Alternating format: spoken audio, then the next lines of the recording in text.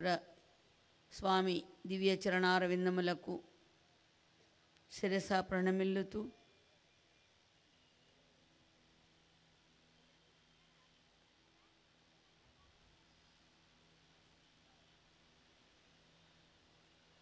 సభలో ప్రకాశిస్తున్నటువంటి మాతాపితృ స్వరూపంలో ఉన్నటువంటి భగవద్భక్తులందరిలో ప్రకాశిస్తున్న భగవంతుడికి శిరస నమస్కరిస్తూ సర్వేభ్యో మహాభక్తేభ్యో నమః.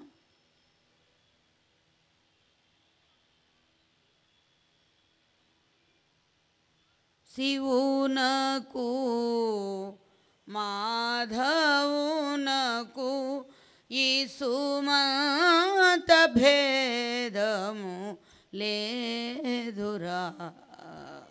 శివునకు మాధవునకు ఈ సుమత భేదము లేదురా. శివునకు మాధవునకు ఈ సుమత భేదము లేదురా. శివునకు మాధవునకు ఈ సుమత భేదము లేదురా. శివ శివ నారాయణ మృత్యుంజయ మధుసూదన. శివ శివ నారాయణ మృత్యుంజయ మధుసూదన. శివ శివ నారాయణ మృత్యుంజయ మధుసూదన. శివ శివ నారాయణ మృత్యుంజయ మధుసూదన. శివ శివ నారాయణ నారాయణ నారాయణ నారాయణ నారాయణ. హరి హరి గోవిందయనరా. హరి హరి గోవింద. హరి హరి గోవింద అనరా. హరి హరి గోవిందయన. హర హర మహదేవయనరా. హర హరి గోవింద. హర హర మహదేవయన. హర హర మహదేవయనరా. హర హర మహదేవ. హరిహరాదుల చరణములపై. హరిహరాదుల హరిహరాదుల చరణములపై. హరిహర నీ హృదయ కుసుమమును చరా. హరిహరాదుల చరణములపై నీ హృదయ కుసుమమును చరా. నీ హృదయ కుసుమమును చరా. నీ హృదయ కుసుమమును చరా. శివ శివ నారాయణ మృత్యుంజయ మధుసూదన. శివ శివ నారాయణ మృత్యుంజయ మధుసూదన. శివ శివ నారాయణ నారాయణ నారాయణ శ్రీధరా గంగాధరా శ్రీధరా గంగాధర శ్రీధరా గంగాధరా శ్రీధరా శశిధరా దామోదరా శ్రీధరా గంగాధరా శశిధరా దామోదరా శశిధరా దామోదరా శశిధరా దామోదరా నరహరి మురహరుల పాదములు హరహరి ములంటిని తలవంచి వేగతరించరా నరహరి మురహరుల పాదములంటిని తలవంచి వేగతరించరా పాదములంటిని తలవంచి వేగతరించరా పాదములంటిని తలవంచి వేగతరించరా శివ శివ నారాయణ మృత్యుంజయా మధుసూదనా శివ శివ నారాయణ నారాయణ నారాయణ నారాయణ ఓం నమః శివాయ ఓం నమో నారాయణాయ ఓం నమః ఓం నమో ఓం నమః శివాయ ఓం నమో నారాయణాయ ఓం నమః శివాయ ఓం నమో నారాయణ ఓం నమః శివాయ ఓం నమో నారాయణాయ ఓం నమః ఓం నమః శివాయ ఓం నమో నారాయణాయ ఓం నమః ఓం నమః శివాయ ఓం నమో నారాయణాయ ఓం నమః శివాయ ప్రభో ఓం నమః శివాయ ఓం నమో నారాయణాయ ఓం నమః శివాయ ఓం నమో నారాయణాయ ఓం నమః శివాయ ప్రభో ఓం నమః శివాయ ఓం నమో నారాయణాయ ఓం నమః శివాయ ఓం నమో నారాయణాయ ఓం నమః శివాయ ఓం నమః శివాయ ఓం నమో నారాయణాయ ఓం నమః శివాయ ఓం నమో నారాయణాయ ఓం నమః శివాయ ఓం నమః శివాయ ఓం నమో నారాయణాయ ఓం నమః శివాయ హర హర ఓం నమః శివాయ ఓం నమో నారాయణాయ ఓం నమః శివాయ ఓం నమో నారాయణాయ ఓం నమః శివాయ హర ఓం నమః శివాయ ఓం నమో నారాయణాయ ఓం నమః శివాయ ఓం నమో నారాయణాయ ఓం నమః ఓం నమః శివాయ ఓం నమో నారాయణాయ ఓం నమః శివాయ ఓం నమః శివాయ ఓం నమో నారాయణాయ ఓం నమః శివాయ హర నమః పార్వతీపతయే వాసుదేవా.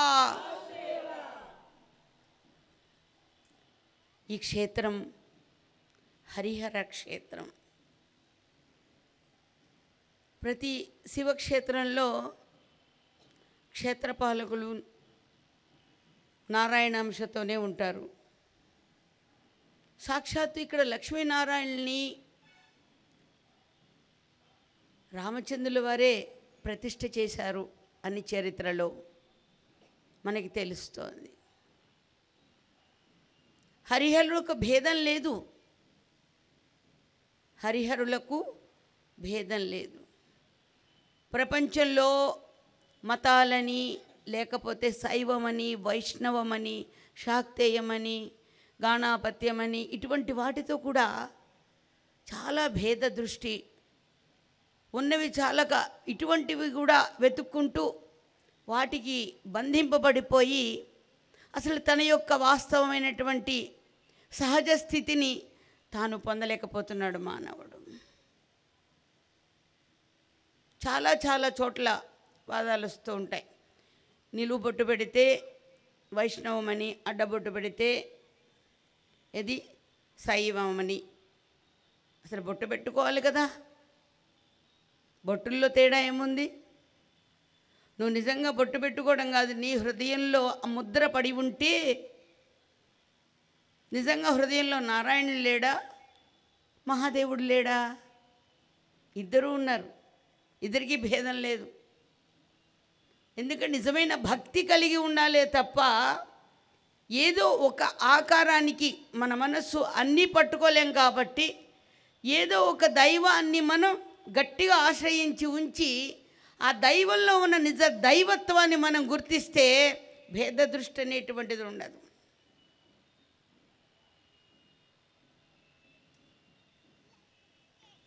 అసలు ముందర తనకి తన తోటి వారికి మానవునికి మధ్య భేద దృష్టి నశించాలి. ప్రపంచంలో అది కూడా తెలియనటువంటి పాకుడుగా ఉంటుంది. తెలియనటువంటి పాకుడు. పంపు దగ్గర నీళ్లు పట్టుకునేటువంటి బింది నీళ్ళు పట్టుకుంటూ ఉంటారు చూడండి, నూతి దగ్గర, పంపు దగ్గర, లేకపోతే చెరువు దగ్గర నీళ్లు తెచ్చుకుంటూ ఉంటే అక్కడ తెలియనటువంటి పాకుడు రోజు తిరుగుతూ ఉంటారు కాబట్టి పాకుడు కూడా కనిపించదు, కట్టిన పాకుడు. కానీ మన జాగ్రత్తలో మనం లేకుండా గనక గబుక్కున అడుగు వేసి ఆ బిందెని తీసుకుంటే కాలు జారి నడుము మాత్రమే విరుగుతుంది. అందుకనే శ్రీ గురుదేవులు అంటుండేవారు ఎప్పుడు, సీతారాముల మధ్య సీతమ్మ తల్లిని రావణాసురుడు తీసుకువెళ్ళినా రామచంద్ర ప్రభు అయ్యో సీతమ్మకి నేను ఇంకా వెతుక్కున్నానే, దూరమైందే అనుకుంటున్నా. ఇద్దరి మధ్య ఎటువంటి భేద దృష్టి రాలా. అది నిజమైన దాంపత్యం అంటే. కానీ ప్రపంచంలో ఏముంటాయి, భర్తకి తెలియకుండా ఎన్నో దాచే ఉంటాయి. మీకెందుకులేండి ఆ సంగతి అన్నటువంటి ఆడవాళ్ళు చాలామంది ఉంటారు.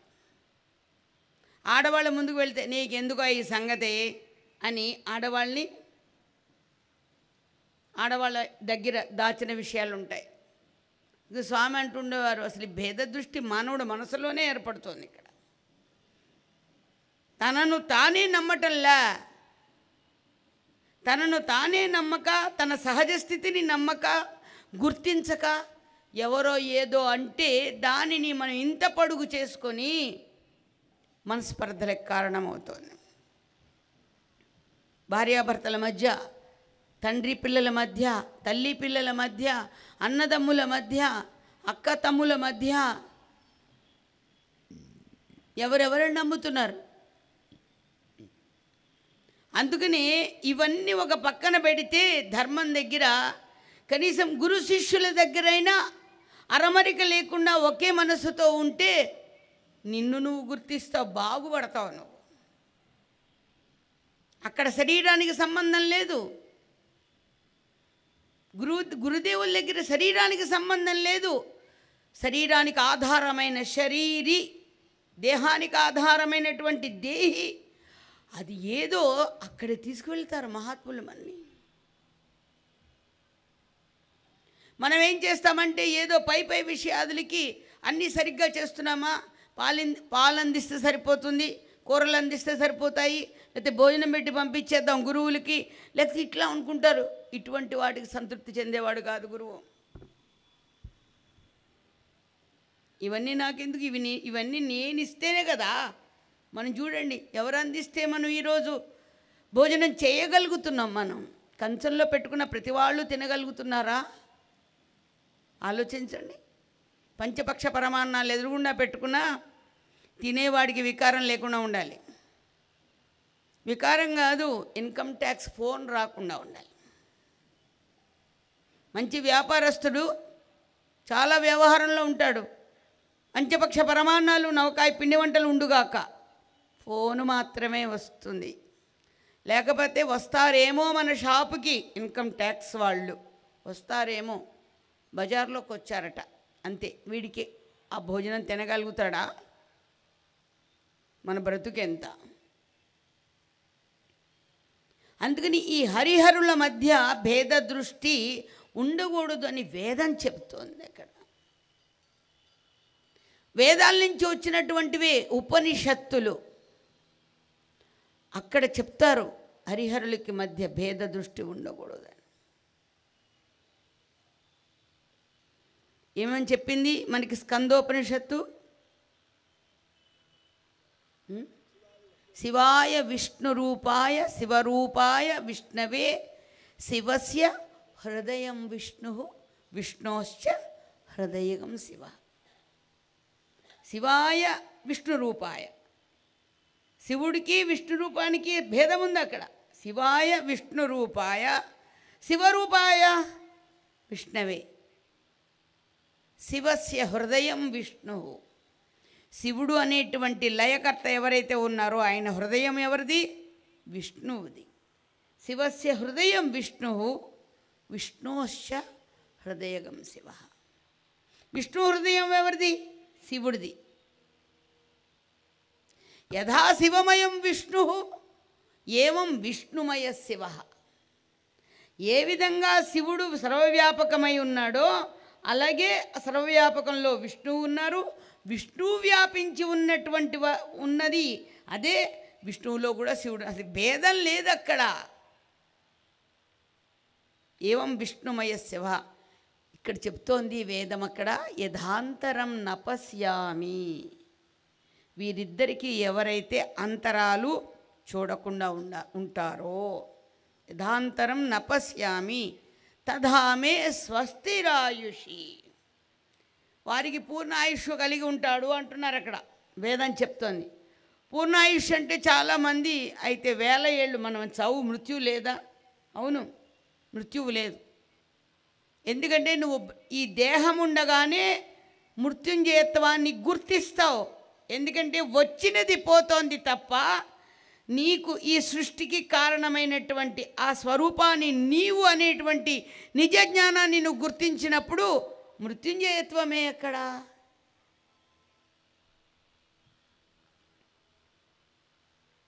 అందులో అటువంటి మృత్యుంజయుడు నువ్వు అవుతున్నావు.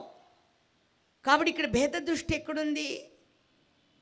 హరిహరాదుల చరణముల నీ హృదయ కుసుమము చరా. అన్నవరంలో చూసాం కదా మనం. అన్నవరంలో ఏం చూసాం?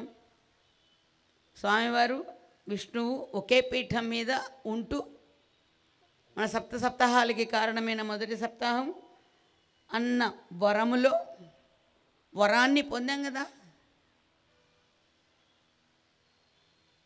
మరి అక్కడ ఆ దివ్య పాద సన్నిధి ఎవరిదనండి? నిజంగా గుర్తిస్తే పాదాలు పెట్టుకుంటే పాదాల్లో శివుడి పాదాలు వేరు, విష్ణువు పాదాలు వేరు అని 2 ఉన్నాయండి. నీలో భేద దృష్టి వస్తుంది. ఇప్పుడు ఇక్కడ పాదుకలు పెట్టుకున్నావు, నువ్వు అక్కడ ఏ స్వరూపాన్ని నువ్వు చూస్తే ఆ స్వరూపం యొక్క అనుభూతి నీకు కలుగుతుంది. పాదం అంటే ఎటువంటిది అంటే నీకు ఎటువంటి భిన్న దృష్టి లేకుండా సంశయ రహితం చేసేటువంటిది గురుపాదం అంటే. గురువు అంటే ఒక రూపనామాలతో కూడినటువంటిది అని కాదు, గురువు అంటేనే గొప్పది అని. అది గొప్ప పాదము, గొప్ప పదములు ఏవి? ఈ తాలు లాంటి మాటలన్నిటికీ వేరు వేరు భిన్న భిన్న అభిప్రాయాలు, భిన్న భిన్న అర్థాలు ఉంటాయి. కానీ అసలైనటువంటి పరమాత్మ యొక్క స్మరణలో పరమాత్మ నుంచి వచ్చినటువంటి ఆ దివ్య పదముల ముందు సంశయము, సందేహము ఎక్కడొస్తుందండి? అక్కడ ఎందుకంటే సర్వ సృష్టి కూడా అటువంటి భగవంతుడి ఏకత్వాన్నించే వస్తోంది. ఒక అనంతమైన శక్తి, అనంతమైనటువంటి శక్తి నువ్వు ఆశ్రయించినటువంటి నీ విశ్వాసాన్ని బట్టి, నువ్వు శివుడుగా ఆశ్రయిస్తే అక్కడ లింగ స్వరూపమయ్యాడు, విష్ణువుగా ఆశ్రయిస్తే ఆయన మరి అలంకార ప్రియుడు, మరి అమ్మగా ఆశ్రయిస్తే తల్లి జగన్మాత, సాయినాథుడుగా ఆశ్రయిస్తే భక్తులను ఉద్ధరించిన ఒక మహానుభావుడిని దర్శించగలుగుతావు. గురువులుగా దర్శిస్తే నీకొచ్చిన జన్మని రహితం చేసి మళ్ళా పుట్టుకలేనటువంటి జన్మరాహిత్య స్థితిని పొందేటువంటి జ్ఞానాన్ని పొందించినటువంటి వాడు. కానీ మనం తీసుకునేటువంటి మనం ఏది ఆశ్రయించిన పాదముల యందు ఏకత్వ దృష్టి కలిగి ఏముండాలి? అక్కడ ఏకాగ్రంగా గురువులు చెప్పినటువంటి విషయాన్ని ఆచరించాలి మనం. ఎందుకంటే శివుడు చెప్పినట్టుగా శివుడు మాట్లాడుతున్నాడు. మనం వెళ్తే పలకరింపులు అందరినీ పలకరిస్తున్నారు, అమ్మవారు అయ్యవారు పలకరిస్తున్నారు. గుర్తించగలమా? అందరూ గుర్తించగలరా? కానీ సాక్షాత్తు ఒక అవతార పురుషుడైనటువంటి వాడు ఆ శివుడే భక్తుల్ని అనుగ్రహించి ఒక రూపధారణను తీసుకొని ఒక గురు రూపంలో వస్తే నువ్వేం చేస్తున్నావు? భగవంతుడిగా గుర్తించడల్లా. ఒకవేళ పోనీ నీ నమ్మకం కోసం నువ్వు రాముడు అంటే ఒక విల్లు ధరించి వచ్చాడు అనుకోండి, ఏంటి రామారావునో నాగేశ్వరరావు గారినో తలుస్తావు, కానీ వచ్చినవాడు పరమపురుషుడు, పురుషోత్తముడు అని గుర్తించగలుగుతున్నావా నువ్వు? కానీ రూపనామాలతో కూడినటువంటిది ఎప్పుడు కూడా, అందుకని రూపనామాలకు అతీతమైనటువంటి దృష్టికి తీసుకువెళ్తారు గురువులు అనేటువంటి వారు. రూపనామాలు దేనికి అవసరమైనవి అంటే దేహానికి అవసరమైనవి. ఇందాక చెప్పారు, మా దాసు చెప్పారే, ఏమని?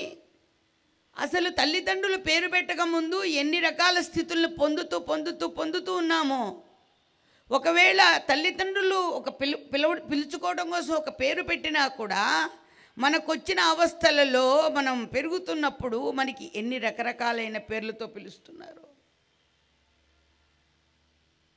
పుట్టిన తర్వాత కూడా చిన్నప్పుడు ఏమన్నారు? బాల్యము అన్నారు. అప్పుడేమంటారు? నా చిన్ని తండ్రి, నాకన్న తండ్రి పేరు పెట్టి పిలుస్తారా? అంత ముద్దులు ఒలుగుతూ ఉంటేను ఇంత పొడుగు పేరు పెట్టే, ఇంత పొడుగు పేరు పెట్టి ఆ దైవం పేరు కూడా పెడతావు. శివుడనో కృష్ణుడనో కృష్ణమూర్తనో ఏదో పెడతావు. పెట్టిన తర్వాత ఇంత బుల్లి బాలును పట్టుకుని కృష్ణమూర్తి అంటావు. ఎందుకంటే ఆ పెద్ద కృష్ణుడు కనిపిస్తున్నాడు నీకు ఆ కృష్ణమూర్తి అంటే. ఈ చిన్న బుడ్డాడిలో ఈ బుల్లివాళ్ళు ఎవరు కనిపిస్తున్నాడు? నాకన్నా ఏ నవనీత చోరా, నువ్వంట వెన్న దొంగ వంట, నువ్వేంటో చిన్న చిన్న అడుగులేస్తూ దశరథుడిని ముగ్గురు రాణులు కూడా మురిపించావంట అని ఆ లీలలు తలుచుకుంటున్నాం. కానీ మనం పెట్టినటువంటి పేరుకు బంధింపబడుతున్నామా? లేదే. నువ్వు నిజంగా అందులో పరమాత్మ స్వరూపాన్ని పొందితే అదే చెప్పారు మహాత్ములు కూడా, నువ్వు చూసిన ప్రతిదానిలో నువ్వు భగవంతుని గుర్తిస్తూ ఉండబ్బా.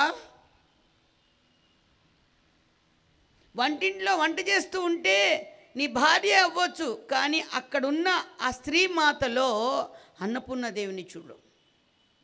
నీకు భోజనం పెట్టేటప్పుడు తల్లి స్వరూపంగా భోజనం పెడుతుంది, అక్కడ భార్యగా పెట్టడం కాదు. అక్కడ సలహాలు ఇచ్చేటప్పుడు ఒక మంత్రిలాగా సలహా ఇస్తుంది. నువ్వు తేల్చుకోలేనటువంటి సందేహాలు నీ మనసులో ఉన్నప్పుడు నువ్వు సతమతం అవుతూ ఉంటే తల పట్టుకొని, ఎందుకండి ఇంత బాధపడుతున్నారు, ఏ విషయం వచ్చింది ఇప్పుడు, సరే పంచుకోండి నాతో పాటు అని బయటికి రప్పించి కాస్త ఉపశమనం చేస్తూ, అదే ఇలాంటిది సందేహమే అని గనక వచ్చినటువంటి విషయాన్ని భార్య ముందు పెడితే దాన్ని ఈజీగా దాటిస్తుంది. అక్కడ మంత్రి అన్నారు, భోజనం పెట్టేటప్పుడు తల్లి అన్నారు. ఇలాగ ఎన్ని రకాలుగానో మన శాస్త్రం మనకి తెలియచేస్తోంది. సరే, భార్య ఇంద్రియాలని గబుక్కున ఏది ఇంద్రియాలకి విషయ దృష్టి కలిగినప్పుడు నువ్వు విచలితులు అయిపోకుండా, చంచలం అయిపోకుండా భగవంతుడు ఒక భార్యని, పురుషుడికి భార్యని, స్త్రీకి ఒక భర్తని ధర్మంగా ప్రసాదించారు. ఇంద్రియాలు వారికి, దానికి ధర్మం, అది దానికి తప్పులేదే, ధర్మం అది. కానీ ఇందాకొచ్చింది కూడా, ఏది తన భార్యకి ఎంత గత్తైనా, ఎంత అందగత్తైనా కూడా ఇంకా ప్రపంచంలో ఎవరో ఆడవాళ్ళు కనిపిస్తుంటే మా ఆవిడ కంటే వాళ్ళ ఆవిడ చాలా అందంగా ఉంటుంది అంటుంటారట. అది దోష దృష్టి. అది అదే దృష్టి, దోష దృష్టి. అందం దేనికి, ఎవరికి కావాలి? ఎంత అందం ఉన్నా లోపల నుంచి వచ్చేవని చీమినొత్తులు ఇవే కానీ, మలమూత్రాదులే కానీ, ఈ దేహం నుంచి వచ్చేది ఏమైనా పరిమళ గంధాలు ఏమైనా వస్తున్నాయా? అదేమైనా సీతమ్మ తల్లిను మాణిక్యాంబ తల్లి అక్కడి నుంచి వచ్చే సువాసనలు రావడానికి?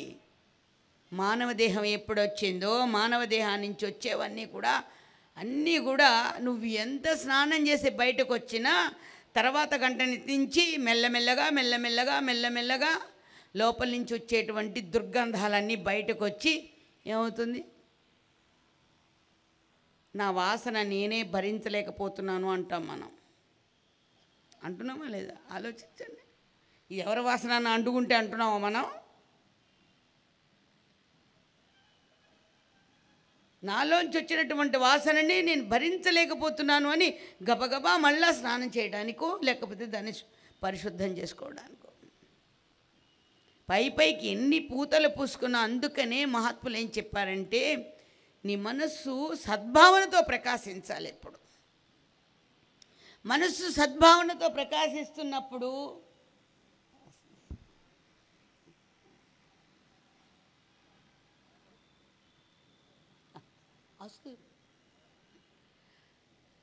మనస్సు సద్భావనతో ప్రకాశిస్తున్నప్పుడు మనకు వేరుగా చెప్పక్కల ఆ ముఖం నుంచి ఆనందం వస్తుంది. చూడండి, వారి మనస్సులో ఒక సద్భావన కలిగినప్పుడు, మానవుల హృదయాల్లోనే ఒకళ్ళకొకళ్ళు మనం కలిసి నడుస్తున్నప్పుడు సద్భావన ద్వారా ఆ ముఖ కవళికలు సాక్షాత్తు స్త్రీ ముఖం నుంచి మంగళప్రదమైనటువంటి సర్వమంగళ దర్శనం అవుతుంది. పురుషుడి నుంచి పురుషోత్తముడు దర్శింపబడుతుంటాడు. ఎందుకని? మనస్సుకున్న వాసన సద్భావనతో ఉండబట్టి. అందుకని మనలో ఆలోచనలు, అందుకనే అంతరేంద్రియ నిగ్రహము అన్నారు. దాన్ని ఏమన్నారు? అంతరేంద్రియ నిగ్రహం. బాహ్యేంద్రియాల్ని కట్టిపెట్టి ఉంచితే చాలదు, అంతరేంద్రియ నిగ్రహం కావాలి. అక్కడ అంతరేంద్రియాలంటే ఏంటవి? మనస్సు, బుద్ధ, చిత్తము, అహంకారం. మనకి బాహ్యేంద్రియములైనటువంటి జ్ఞానేంద్రియములు, కర్మ చేసేటువంటి కర్మేంద్రియములు, ఈ ఐదు పని చేయాలి అంటే అవి పనిలోకి వెళ్ళి నానా రకరకాలుగా కదలికలు కదులుతున్నాయి అంటే దేనివల్లంటే వాటికి సత్తా లేదు, అంతరేంద్రియ ప్రభావమే. అక్కడ మనసు లేకుండా మనం దారిలో వెళ్తుంటే చాలా చాలా చూస్తూ వెళ్ళిపోతుంటాం. కానీ అక్కడ ఏమున్నది ఏంది పర్టికులర్గా మనం పట్టుకున్నామంటే కంటి ద్వారా మనస్సు దానిని గుర్తిస్తే తప్ప దారిలో చాలా చూస్తూ వెళ్ళిపోతుంటాం. కానీ దాన్ని మనం గుర్తించలేం. గుర్తించడానికి కారణం ఏదై ఉండాలి? మనస్సై ఉండాలి. మనస్సు నేత్రంతో చేరి బయట ఉన్నటువంటి విషయాన్ని ఏం చేయాలి? గ్రహించాలి. గ్రహించినప్పుడు చూసావా దారిలో వాల్ పోస్ట్ ఎంత బాగుందో, ఎక్కడ నేను అదే త్రోవగా వచ్చానుగా, నేను చూడలేదేంటి? అంటే వాల్ పోస్ట్ ఏంటి? ఆ వాల్ పోస్ట్ పట్టుకున్న వాళ్ళ వెనకాల పెద్ద బాజాభజంత్రీలు కూడా ఉంటే అయ్యో నేను చూడలేదే, అయితే ఏంటి అంత మిస్ అయిపోయాను నేను అంటాడు ఇంకొకడు. అంటే నువ్వు చూడలేదా? అయ్యో అసలు మన వాళ్ళు చూస్తే తత్మ వాల్ పోస్టులను కూడా అలా మార్చేవారు కదా. అరే నేను చూడలేదు, అయితే ఏమన్నా? ఓహో, చేతిలో ఫోన్ ఉంది, అప్పుడే ఫోన్ వచ్చి ఫోను మాట్లాడుతున్నట్టున్నా. అంటే ఫోను మాట్లాడే ఏకాగ్రతలో బయట చూసిన దృశ్యాన్ని నువ్వు కనిపెట్టాల. మనలో జరుగుతోంది. మనందరికీ ఇటువంటివి జరుగుతూనే ఉంటాయి.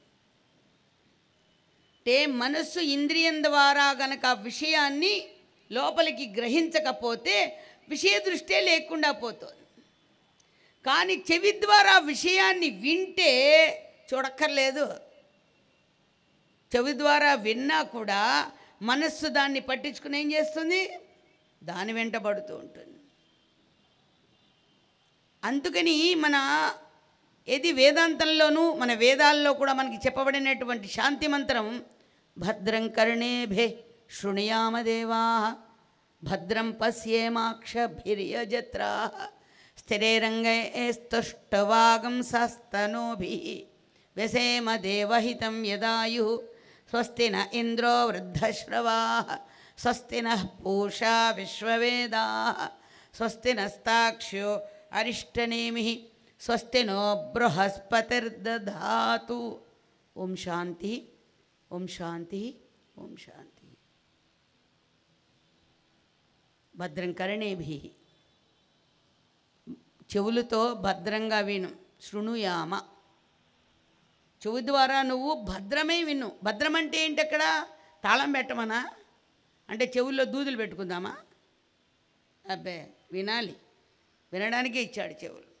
కానీ వినే విషయాన్ని మంగళప్రదంగా విను. అంటే ఏంటి?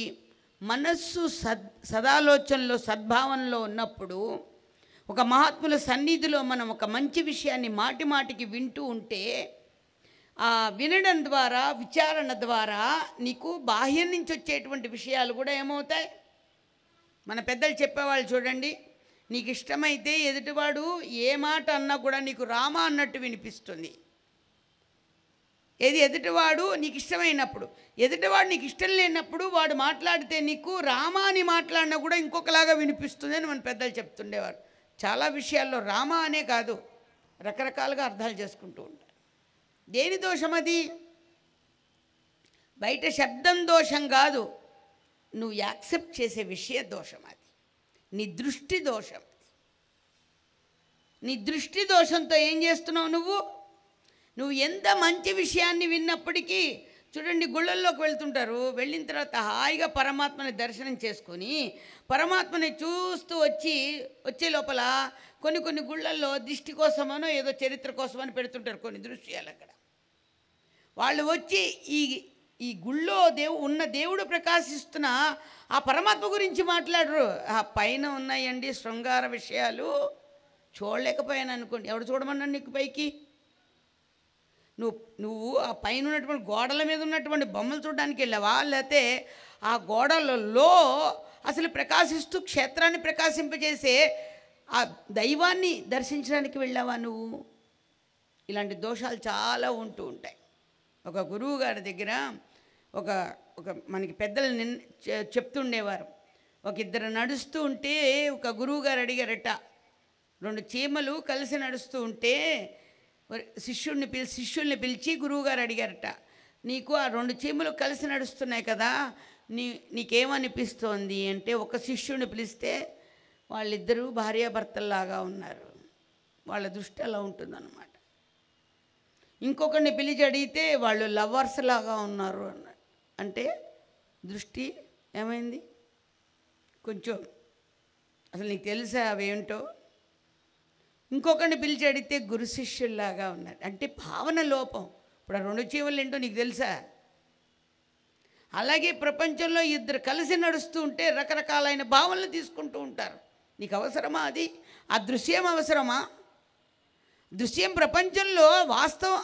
జగత్తు యొక్క దృష్టి అలాగే ఉంటుంది. జగత్తులో అలా ఉండక ఎలా ఉంటారు? జగత్ అంటేనే రకరకాలైనటువంటి దృశ్యాలు కనిపిస్తూ ఉంటాయి. కానీ నువ్వు తీసుకునేది మంచి దృష్టికి రావచ్చుగా. అందుకనే మహాత్ములు మహానుభావులు చెప్పారు, సృష్టిని మార్చలేం కానీ దృష్టిని మార్చుకోగలం కదా. సృష్టిలో రకరకాలుగా ఉంటాయి. నీ దృష్టిని మార్చుకుంటే నీ మనోభావన చాలా తృప్తిగా ఆనందంగా ఉంటుందిగా. మనకి బీపీలు షుగర్లు కూడా దాన్ని బట్టే ఉంటాయి. ఎట్లా ఉంటాయి? మన ఆలోచనలు, మన దృష్టి, ఎందుకంటే ముందర సమాధాన పడాలి. మనం ఎటువంటి వస్తున్నప్పటికీ కూడా మన మనస్సు అక్కడ ఒక సమాధాన పడాలి. సమాధాన పడాలంటే మనం చేసేదేంటి? ప్రపంచంలో ఉన్నప్పటికీ ఒక భగవతత్వ విచారణ కలిగి ఉండాలి అన్నారు. అందుకే ఎందుకంటే భగవన్నామం చేస్తున్నా కూడా నామంలో ఉన్నటువంటివి అందరూ చూడండి, భగవన్నామం హాయిగా చాలామంది చేస్తూ ఉంటారు. భగవన్నామాన్ని విడిచిపెట్టి ఎవరు ఉండరు. ఇక్కడ ఉన్న ఆస్తిక మహాశైలందరూ ఏదో విధంగా భగవన్నామం చేస్తారు. వారికి రాగతాళాలు రావాలనే లేదే. రాగతాళాలు వచ్చి పాడితే కానీ వారు నామం చేస్తున్నట్టు కాదా? లేదు, పొరపాటు, చాలా పొరపాటు.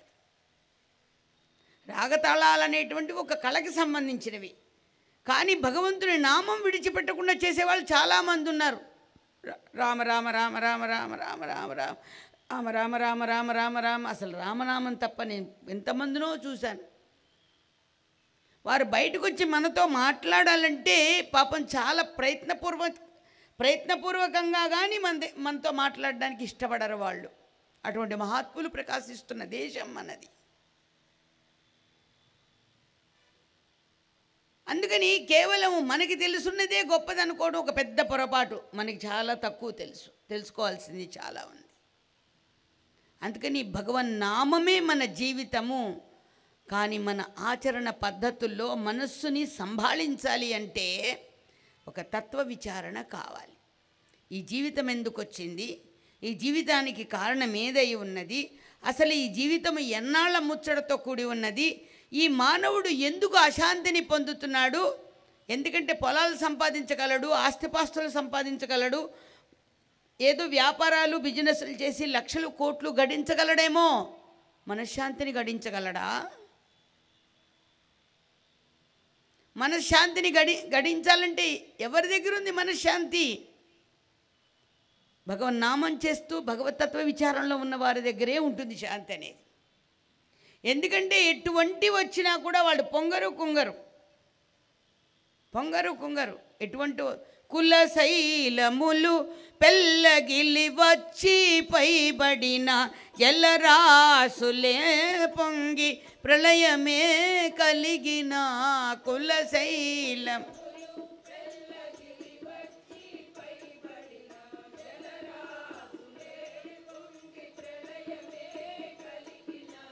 చెలియచని భక్తునికే కలదు స్థానమన్నది.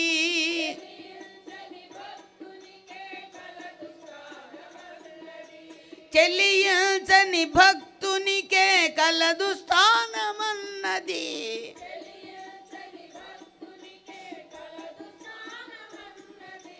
కలయైన ఇలను గూర్చి కలవరపడకన్నది.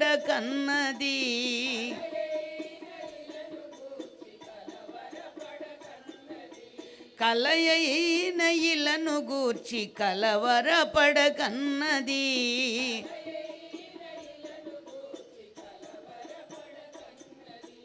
నన్ను విడువకుమన్నది.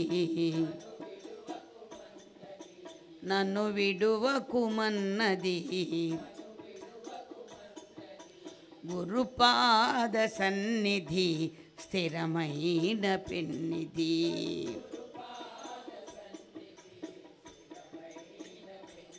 సద్గురుపాద సన్నిధి స్థిరమైన పెన్నిధి.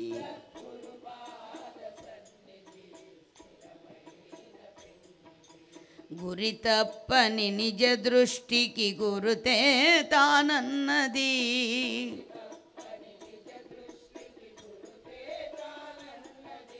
గురి తప్పని నిజ దృష్టికి గురుతే తానన్నది.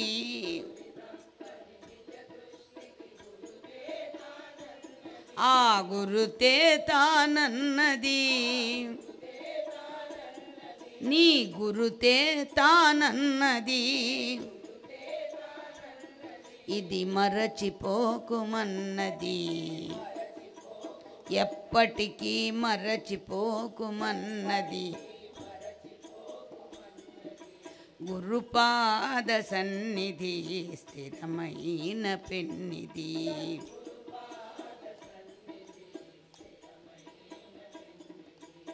ఎవరికి కష్టాలు రావటంలా? అసలు కష్టాలు లేకపోతే జీవితం ఎలా అవుతుంది? చదువుకుంటూ వెళ్ళిపోతే వాళ్ళు క్వాలిఫై అయినట్టు ఎలా తెలుస్తుందండి? పరీక్షలు ఉండి తీరాల్సిందే. కొన్ని స్కూల్స్లో చూడండి, ఇది 10th క్లాస్ వరకు పరీక్షలు ఉండవట. కానీ 10th క్లాస్లో అయినా పరీక్ష ఉంటుందిగా. అసలు పరీక్షలు లేకుండా లేదుగా. క్వాలిఫై మన కాగితాలు తెచ్చుకొని మళ్ళీ మనం ఉద్యోగాలు చేసి ఉన్నతమైన పదవులు పొందాలి అంటే పరీక్ష ఎప్పుడో అప్పుడు ఉన్నది. అది మనకి పూర్వం నుంచి చిన్న చిన్న క్లాసుల నుంచి పరీక్షలు పెట్టుకుంటూ వెళితే ఏమవుతుంది? అది ఆ క్లాసుకి ఆ క్లాస్ తేలిపోతూ ఉంటుంది. ఒకేసారి పరీక్ష పెడితే అది మనకి గెలవడం కూడా కష్టమే. మరి అలాగే మన జీవితంలో పరీక్షలు లేకపోతే జీవితం ఎలా అవుతుంది? ఒక ఇల్లు కట్టిన తర్వాత ఇనుము పెడుతున్నారు, సిమెంట్ పెడుతున్నారు, రాళ్ళు పెడుతున్నారు, ఇసుక పెడుతున్నారు, అన్నీ పెట్టిన తర్వాత స్లాబ్ వేసిన తర్వాత మనమే కదా కట్టించేవాళ్ళు, ఇంజనీర్లు వీళ్ళందరూ అక్కడుండి కట్టిస్తూ ఉంటారు. పైన స్లాబ్ వేసిన తర్వాత వైబ్రేషన్ మిషన్ ఎందుకు అడుగుతున్నారు వాళ్ళు? మళ్ళా వేటి చేతైతే రాళ్ళు సున్నము మరి ఇసుక వేస్తారో వాళ్ళు మధ్యలో ఒకవేళ వైబ్రేషన్ మిషన్ లేకపోతే దేంతో సరిగ్గా ఆ కన్నాల్లోకి సరిగ్గా వెళ్ళిందా లేదా అని ఆ రాళ్ళు ఇసుక సున్నాన్ని ఏం చేస్తున్నారు? కుదిపి పొడుస్తున్నారు, సరి చేస్తున్నారు మాటికి. అది చాలాగా లేటెస్ట్గా వచ్చేసరికి ఇప్పుడు ఏమవుతోంది? తొందరగా పనులు అయిపోవాలి కాబట్టి ఏం చేస్తున్నారు? మనం ఇటు నుంచి ఇటు తిరిగే లోపల సున్నం గట్టిపడిపోతుంది, కొత్త రకం సిమెంట్లు వచ్చాయట. అందుకని అది అలాగా లేట్ చేస్తూ ఉంటే ఎక్కడికక్కడ బిగుసిపోతుందని వైబ్రేషన్ మిషన్. ఆ వైబ్రేషన్ మిషన్ ఏం చేస్తుంది? దన్ దన్ దన్ దన్ దన్ దాన్ని ఊపుతూ ఉంటుంది. ఊపుతూ ఉంటే ఎక్కడా కన్నం లేకుండా ఖాళీ లేకుండా దానికి సర్దుతారు దాన్ని. ఎందుకని వైబ్రేషన్ మిషన్ పెట్టేది? కన్నాలు కనుక మధ్యలో ఉండిపోతే రేపు వర్షం కురిసినప్పుడు ఆ వర్షం మళ్ళా చక్కగా ఇంట్లోకి ధారల్లే వచ్చేస్తుంది. ఎక్కడా పగులు లేకుండా, ఎక్కడా కన్నం లేకుండా, ఖాళీ లేకుండా మనం వేసినటువంటి రాళ్లతో కూడినటువంటి సిమెంటు ఇసుక సమానంగా అంతటా ఒకేలాగా పడడం కోసం మనం ఇల్లు కట్టుకున్నప్పుడు స్లాబ్కి పెడుతున్నాం. అది ఎలాగైతే జరుగుతుందో మనకు వచ్చేటువంటి కష్ట సుఖాలు కూడా, కష్టాన్నే పరీక్ష అనుకుంటున్నాం, సుఖం కూడా పరీక్షే అక్కడ. కాకపోతే సుఖం వచ్చినప్పుడు తెలియటల్లా, కానీ సుఖం వచ్చినప్పుడు దాన్ని అనుభవించే అనుభవంలో నీ మనసుకు కొంచెం గుణపాఠం ఉంటే కష్టం వచ్చినప్పుడు తేలిగ్గా దాన్ని దాటగలుగుతావు. కానీ సుఖం వచ్చినప్పుడు నీ ఒళ్ళు మర్చిపోతున్నావు, కష్టం వచ్చినప్పుడు చతికిల పడి ఏడుస్తున్నావు. అందుకని గురువులు అక్కడ గుర్తింపజేస్తున్నారు, కుల శైలములు పెళ్ళగిలి వచ్చి పైబడని తుఫాన్లు వస్తున్నాయి కదా. వచ్చినప్పుడు ఎక్కడెక్కడి నుంచో సముద్రాలు అన్నీ నదులు ఏకమై వస్తూ ఉంటే, చెట్లన్నీ పడిపోతూ ఉంటే, కొండల మించి రాళ్ళు పడిపోతూ ఉంటే, ఎన్నెన్ని ఊళ్ళు. మొన్న ఒరిస్సాలో వచ్చిందిగా తుఫాను. మనం సరిగ్గా అక్కడెక్కడ చేస్తున్నాము? సామర్లకోటలో సప్తాహం జరుగుతుంది. అంతా తుఫాను హెచ్చరిక అన్నారు, వస్తుందంట మనకు కూడా తుఫాను అన్నారు, సామర్లకోటకు తుఫాను అన్నారు. కానీ హరే రామనామము సత్సంగాలు చేస్తున్న గురుదేవులు ఆ సర్వేశ్వరుడు రాణిస్తాడా? రానివలా. చిన్న చిరుకు వచ్చిందంతే వర్షం, అది కూడా ఒక్క పూట వచ్చిందంతే. ఆ తర్వాత మొత్తం అంతా పాపం అటు వెళ్ళిపోయింది. అందుకని విచారణ అనేటువంటిది ఉన్నప్పుడు బయట ఉరుములు రావచ్చు, మెరుపులు రావచ్చు, దట్టమైనటువంటి మబ్బులు కూడా పట్టొచ్చు, కష్టాలు అనేటువంటివి. కానీ మనం భగవంతుని ఆశ్రయించి ఉంటే ఆ భగవద్ అనుగ్రహం చేత ఒక్కసారిగా గాలి వచ్చి మొత్తం ఆ మేఘాలన్నిటినీ ఎక్కడికో ఈడ్చుకెళ్ళిపోతాయి. అవి వెళ్ళిపోయి ఎక్కడ కురుస్తాయి? ఏ కొండల మీదో ఏ సముద్రం మీదో కురిస్తే ఎవరికీ నష్టం లేదు. అంటే భగవంతుడు చేసే కృప, అది అనుగ్రహం.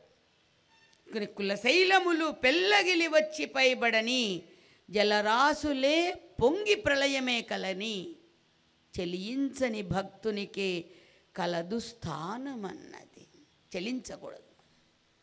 ఎటువంటి వస్తున్నప్పుడు కూడా మనం చలించి ఎంతవరకు వెళ్ళిపోతుందంటే ఈ మనస్సు ఆ భగవంతుడికి ఇన్ని చేశాం కదా, అన్ని చేశాం కదా, 108 సార్లు చాలీసా చేశాము, 11 సార్లు రుద్రం చేశాము, ఎక్కడి నుంచి ఇదే ఈ ఏకరు నీ లెక్కలన్నీ నీకు గుర్తున్నాయి. అంతేగాని అసలు దేవుడికి శరణ పొందడం మర్చిపోయావు నువ్వు. ఇవన్నీ నువ్వు పెట్టుకున్నావు. అసలు భగవంతుని యొక్క ఆదరణలో నువ్వు బ్రతుకుతున్నావు కదా. ప్రభు నువ్వు ఉండగా నాకేమిటి భయం? మన భక్తులు ఎవరు భయపడలేదే. ప్రహ్లాద కుమారుడు భయపడ్డాడు. ఎప్పుడన్నా భయం ఉందా ఆయనలో?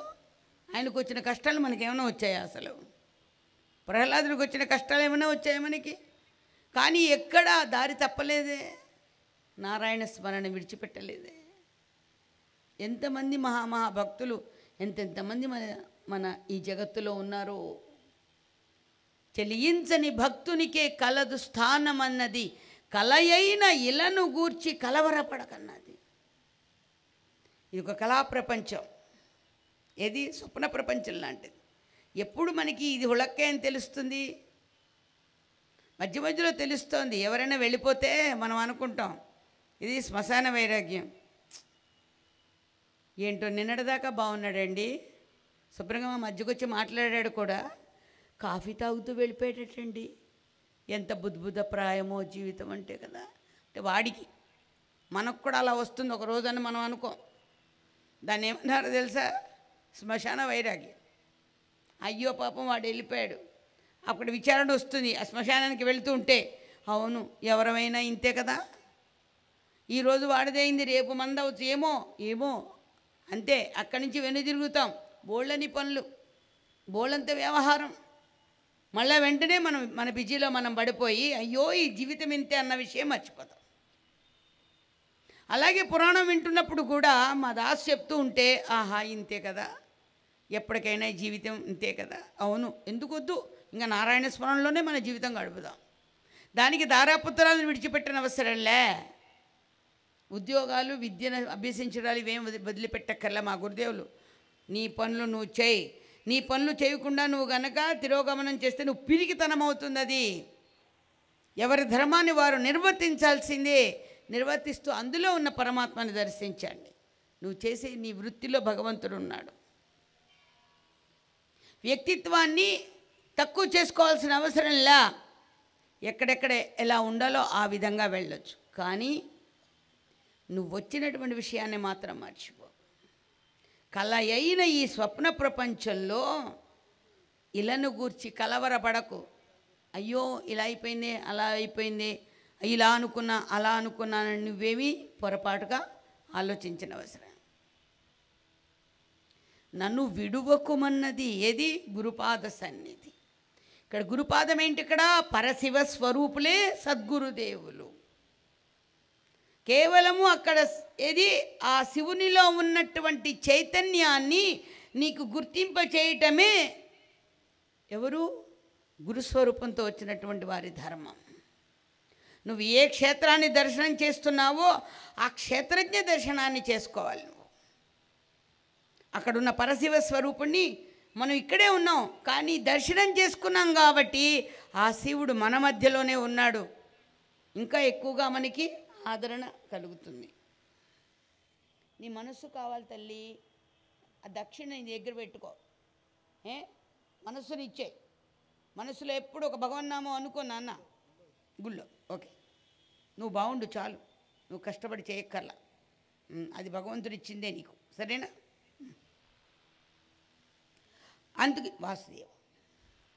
అందుకని మన దృష్టిని మరల్చుకోవాలి, సృష్టిని మార్చలేం. కానీ అందుకని ఎక్కడికక్కడ గురుపాద సన్నిధి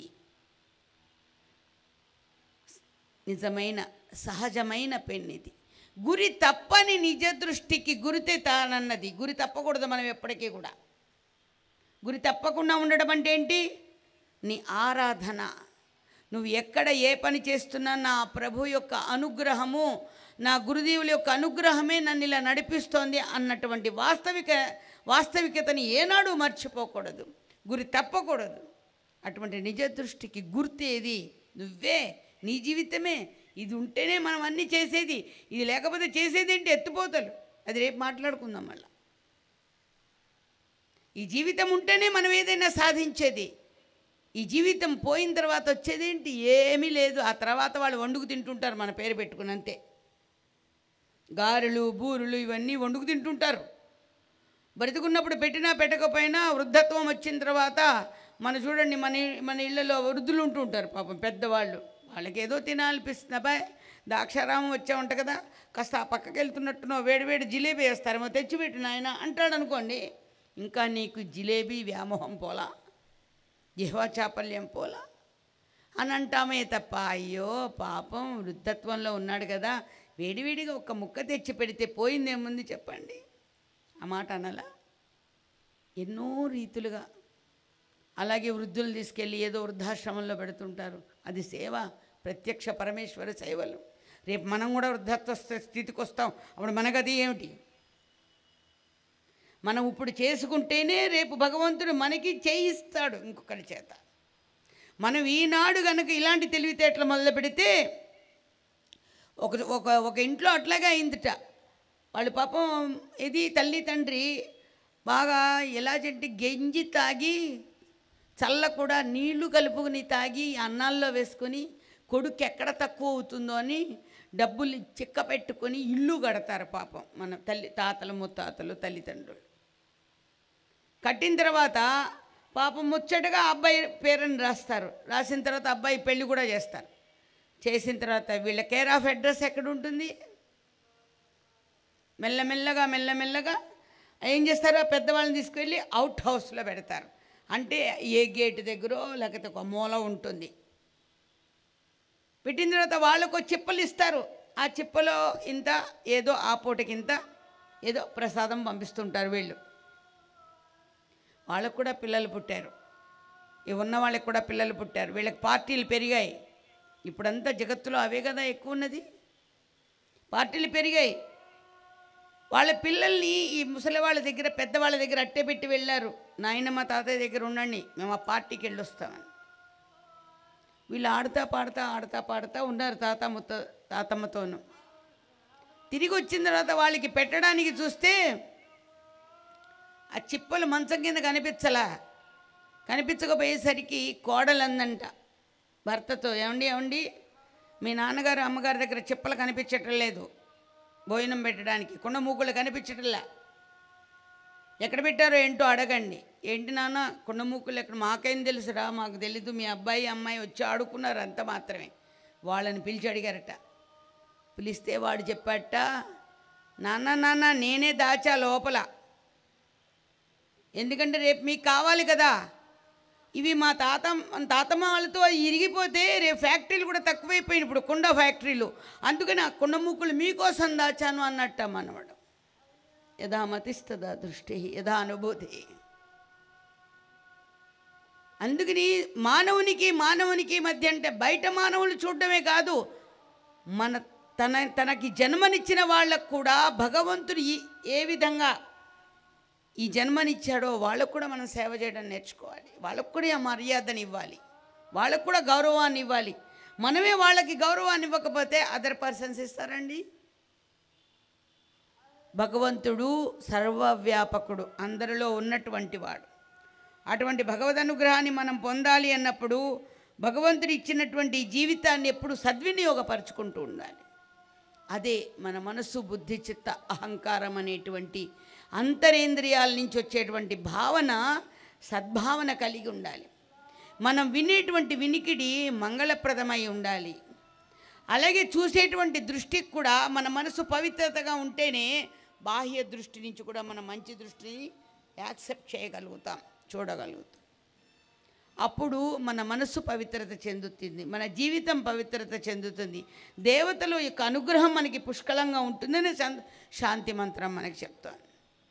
కాబట్టి అటువంటి భగవంతుని సన్నిధానంలో అమ్మ మాణిక్యాంబ తల్లి అమ్మ ఒడిలో మనం ఈ కార్యక్రమాల్ని అప్పుడే 3 రోజులు జరిగిపోతున్నాయి.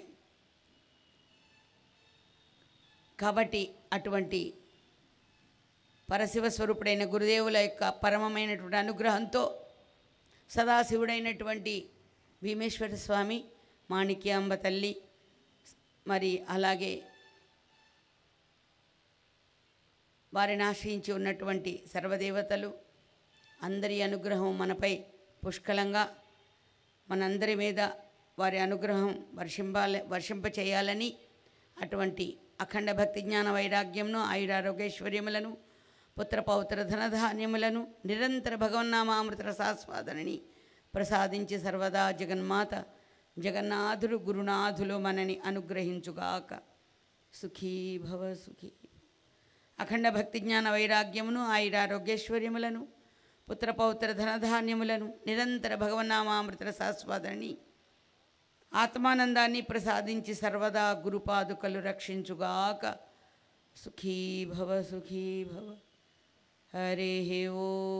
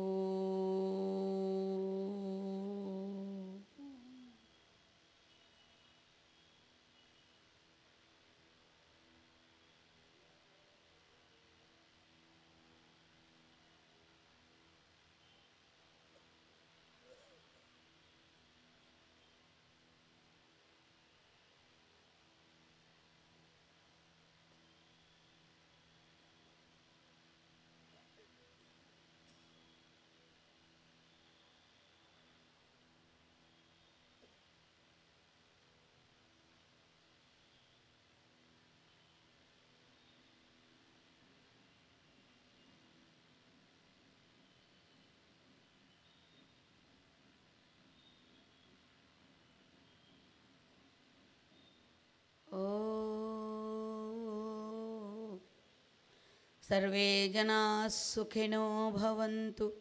ॐ सर्वेषां स्वस्तिर्भवतु. ॐ सर्वेषां शान्तिर्भवतु. ॐ सर्वेषां पूर्णं भवतु. ॐ शान्ति शान्ति शान्तिः. हरिः ॐ. असतो मा सद्गमय. ॐ तमसो मा ज्योतिर्गमय. ॐ मृत्योर्मा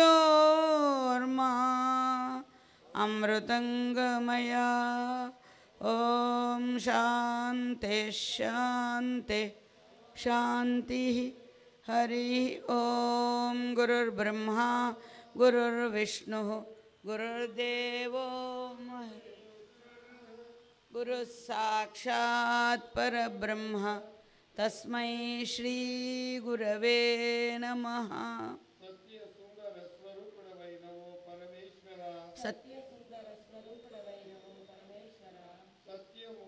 సత్యముగను పవిత్రముగను మృదువుగను ఉండు వాక్కును నిర్మలమగు అంతఃకరణమును మాకు ప్రసాదింపుము. అవ్యాజ కరుణామూర్తి